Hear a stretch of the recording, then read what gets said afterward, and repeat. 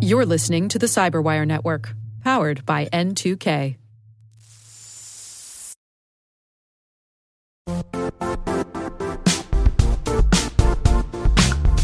Don't struggle to align your organization's cybersecurity with business risk.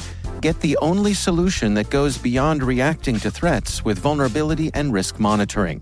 You need the next evolution of MDR, and only Critical Start delivers it. Critical Start doesn't just monitor and respond to threats. They put you in control by detecting suspicious activities, quickly responding to contain threats, and identifying your most critical assets and protecting them against vulnerabilities and exposures. With continuous visibility, expert guidance, and measurable risk reduction, Critical Start has redefined what it means to manage cyber risk.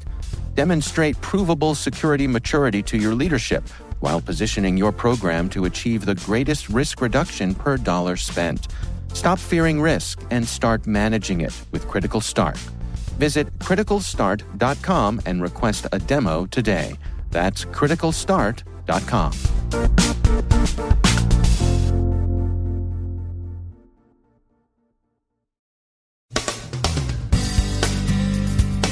DNI says warning lights are blinking red over cyber threats. Election interference remains a risk despite lower than expected levels of threat activity. Presidents Trump and Putin meet in Helsinki. Notes on the Mueller investigation and the GRU indictments.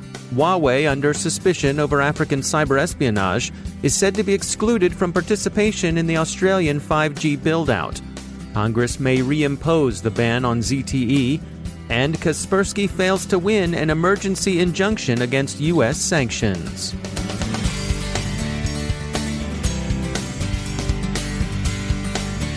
From the Cyberwire studios at Data Tribe, I'm Dave Bittner with your Cyberwire summary for Monday, July 16, 2018. U.S. Director of National Intelligence Dan Coats said Friday that warning lights are blinking red with respect to imminent cyber attacks against the U.S. by Russia, China, Iran, and North Korea.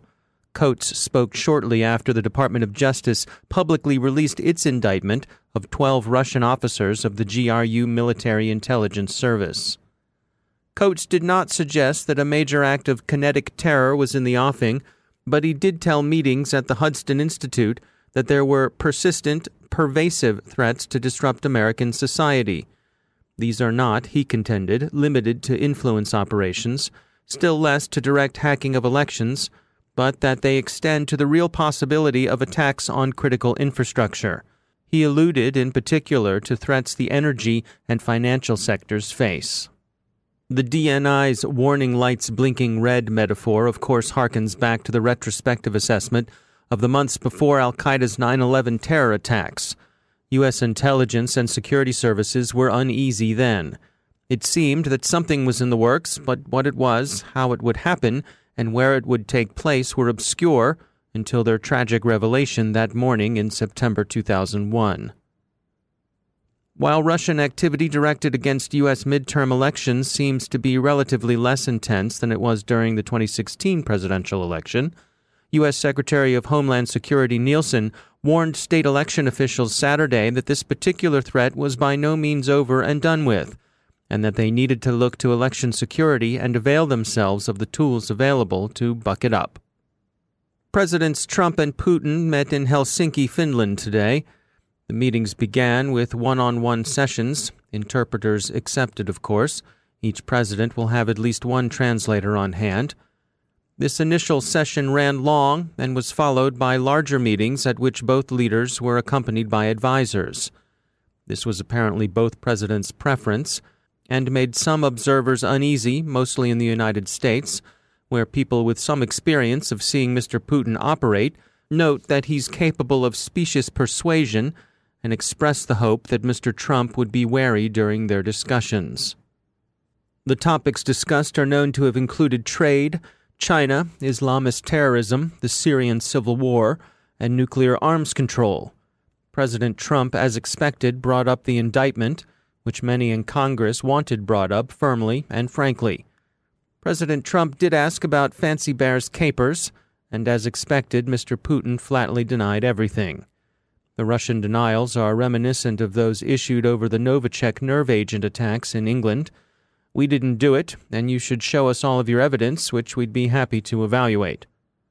The two presidents did discuss the formation of a joint cybersecurity working group, and while acknowledging significant remaining differences, described the talks as productive and that they considered themselves competitors, but in a good way. Further accounts of the summit are expected to emerge over the course of the week.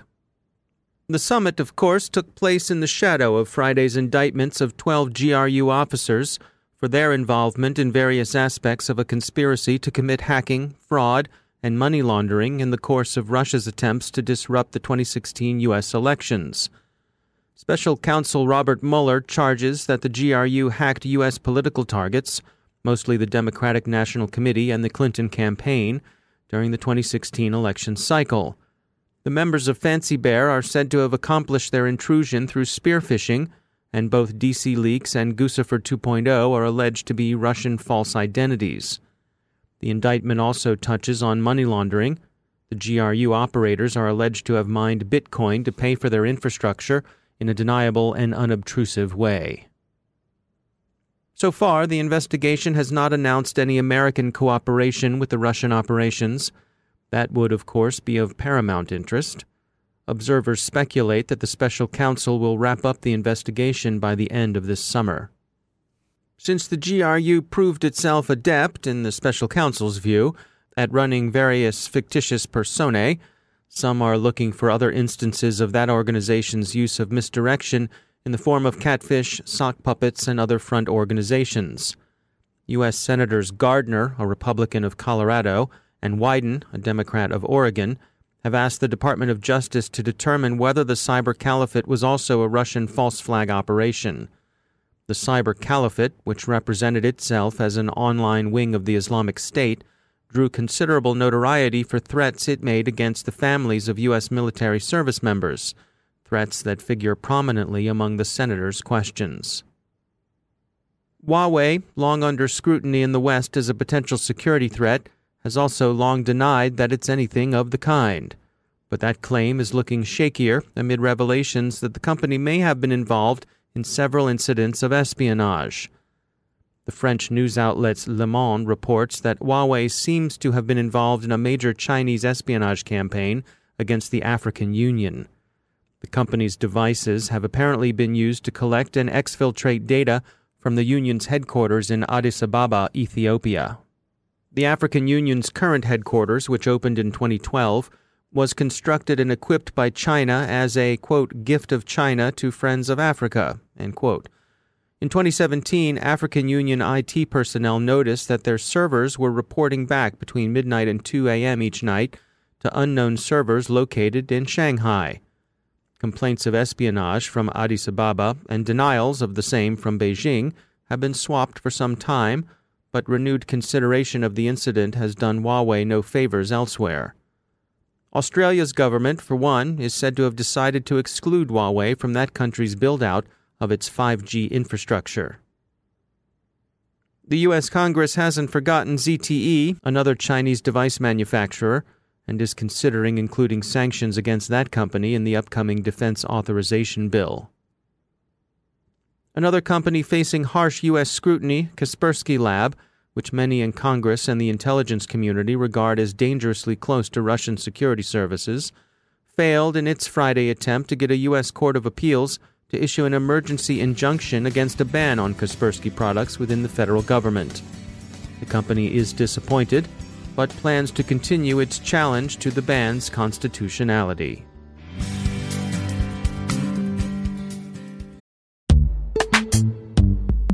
Every day, your IAM tech debt grows. Your multi-generational services struggle to work together. Building an identity fabric can fix this.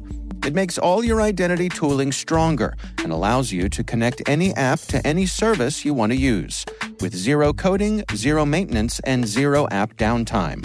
Strata's identity orchestration platform separates the identity logic from your applications, so you can optimize existing IAM tools and manage them in a single control plane. Now, every vendor, standard, and architecture work together. In short, building your identity fabric means you can secure your non-standard apps, keep your complex access policies, retire outdated IDPs, and modernize in record time. So build your fabric with Strata Identity and get rid of tech debt for good. Visit strata.io/cyberwire, share your identity priorities, and receive a pair of AirPods Pro. Offer valid for organizations over 5,000 employees. Connect today at strata.io/cyberwire.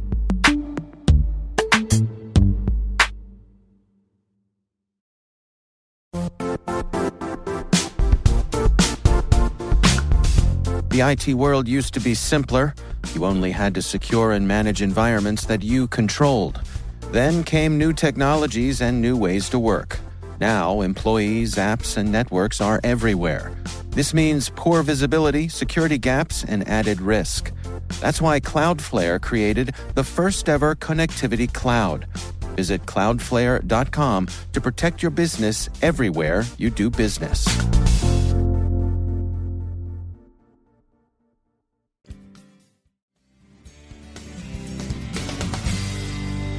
And joining me once again is Ben Yellen. He's a senior law and policy analyst at the University of Maryland Center for Health and Homeland Security.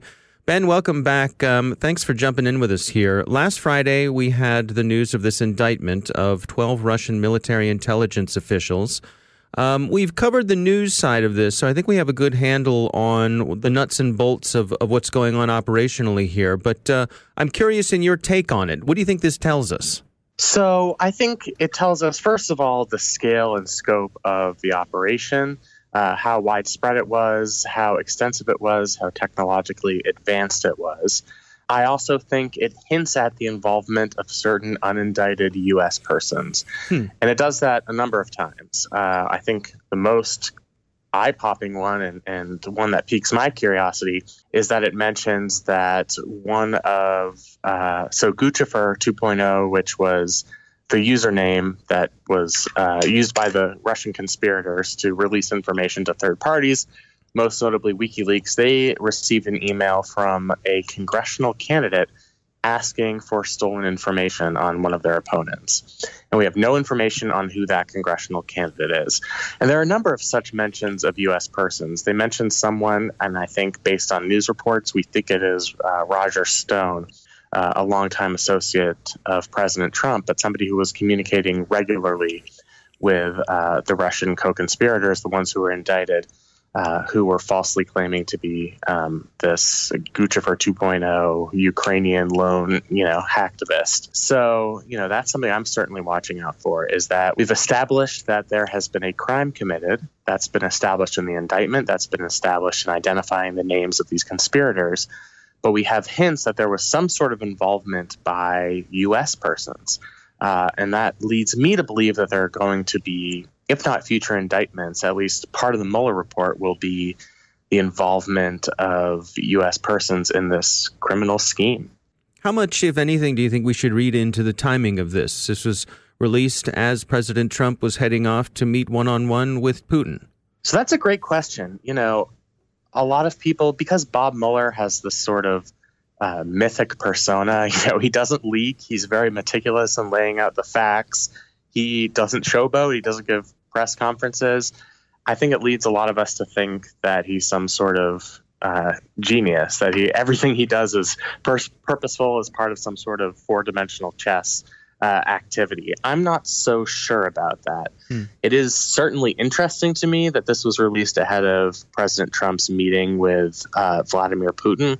I don't think there's any evidence to the effect that it was that Robert Mueller handed down these indictments purposefully at this moment because of that summit. And in fact, it seems like President Trump was informed of them earlier in the week, certainly before the whole congressional hearing with Peter Strzok, the former FBI agent, and before he even ventured overseas.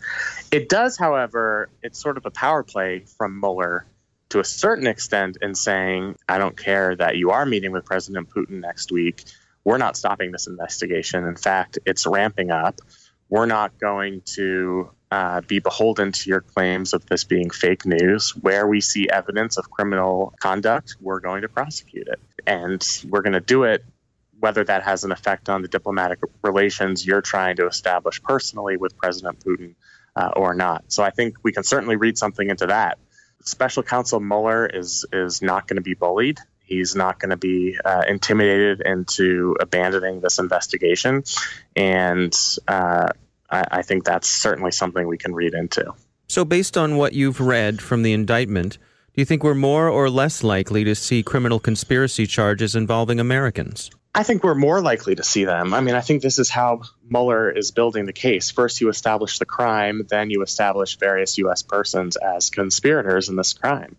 What we don't know is to the extent that people who are part of Trump's inner circles are going to be charged with these conspiracies.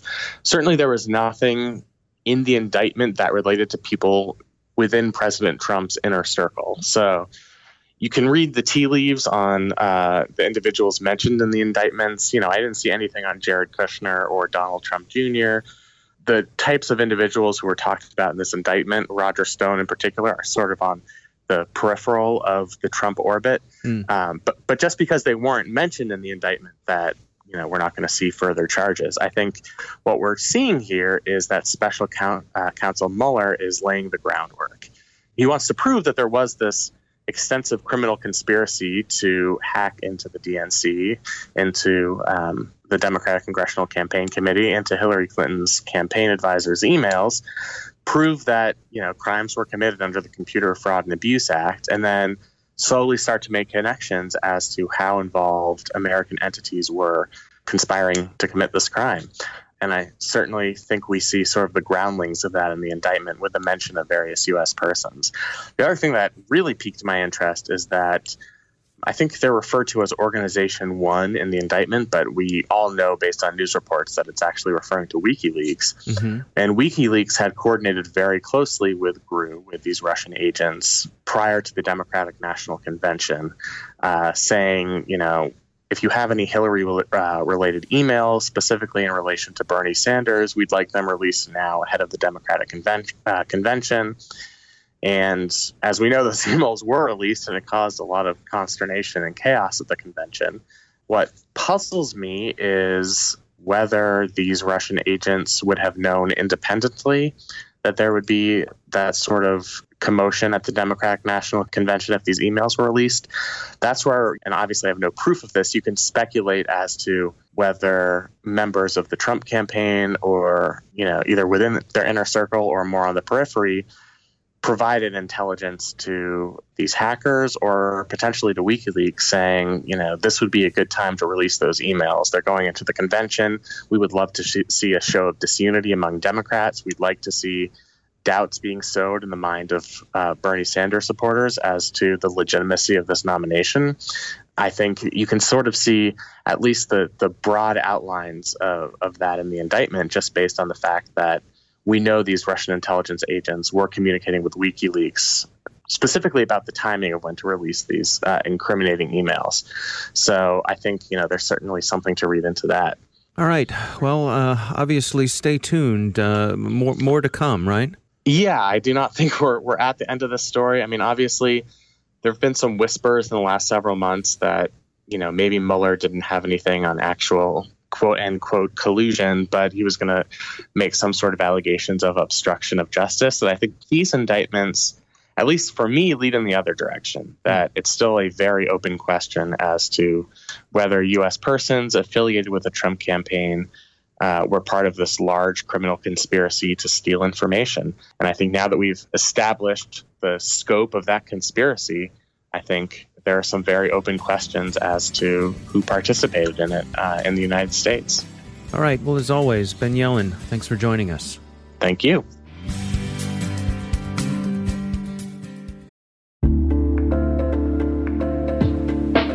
Are lengthy security reviews pulling attention away from your security program? With the largest network of trust centers, Vanta can help you streamline security reviews to win customer trust, save time, and close deals fast. Proactively demonstrate security by showcasing key resources like your SOC 2 or ISO 27001 and provide real-time evidence for passing controls. And when a security questionnaire is required, Vanta takes the first pass for you. Visit vanta.com/cyber to take a self-serve tour. That's vanta.com/cyber.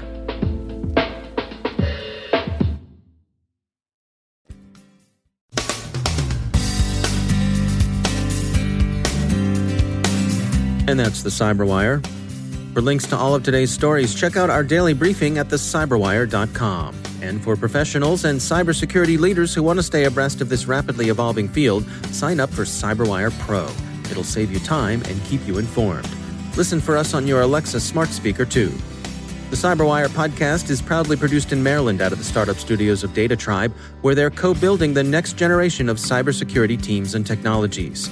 Our amazing Cyberwire team is Elliot Peltzman, Puru Prakash, Stefan Vaziri, Kelsey Bond, Tim Nodar, Joe Kerrigan, Carol Terrio, Ben Yellen, Nick Valecki, Gina Johnson, Bennett Moe, Chris Russell, John Petrick, Jennifer Iben, Rick Howard, Peter Kilpie, and I'm Dave Bittner. Thanks for listening. We'll see you back here tomorrow.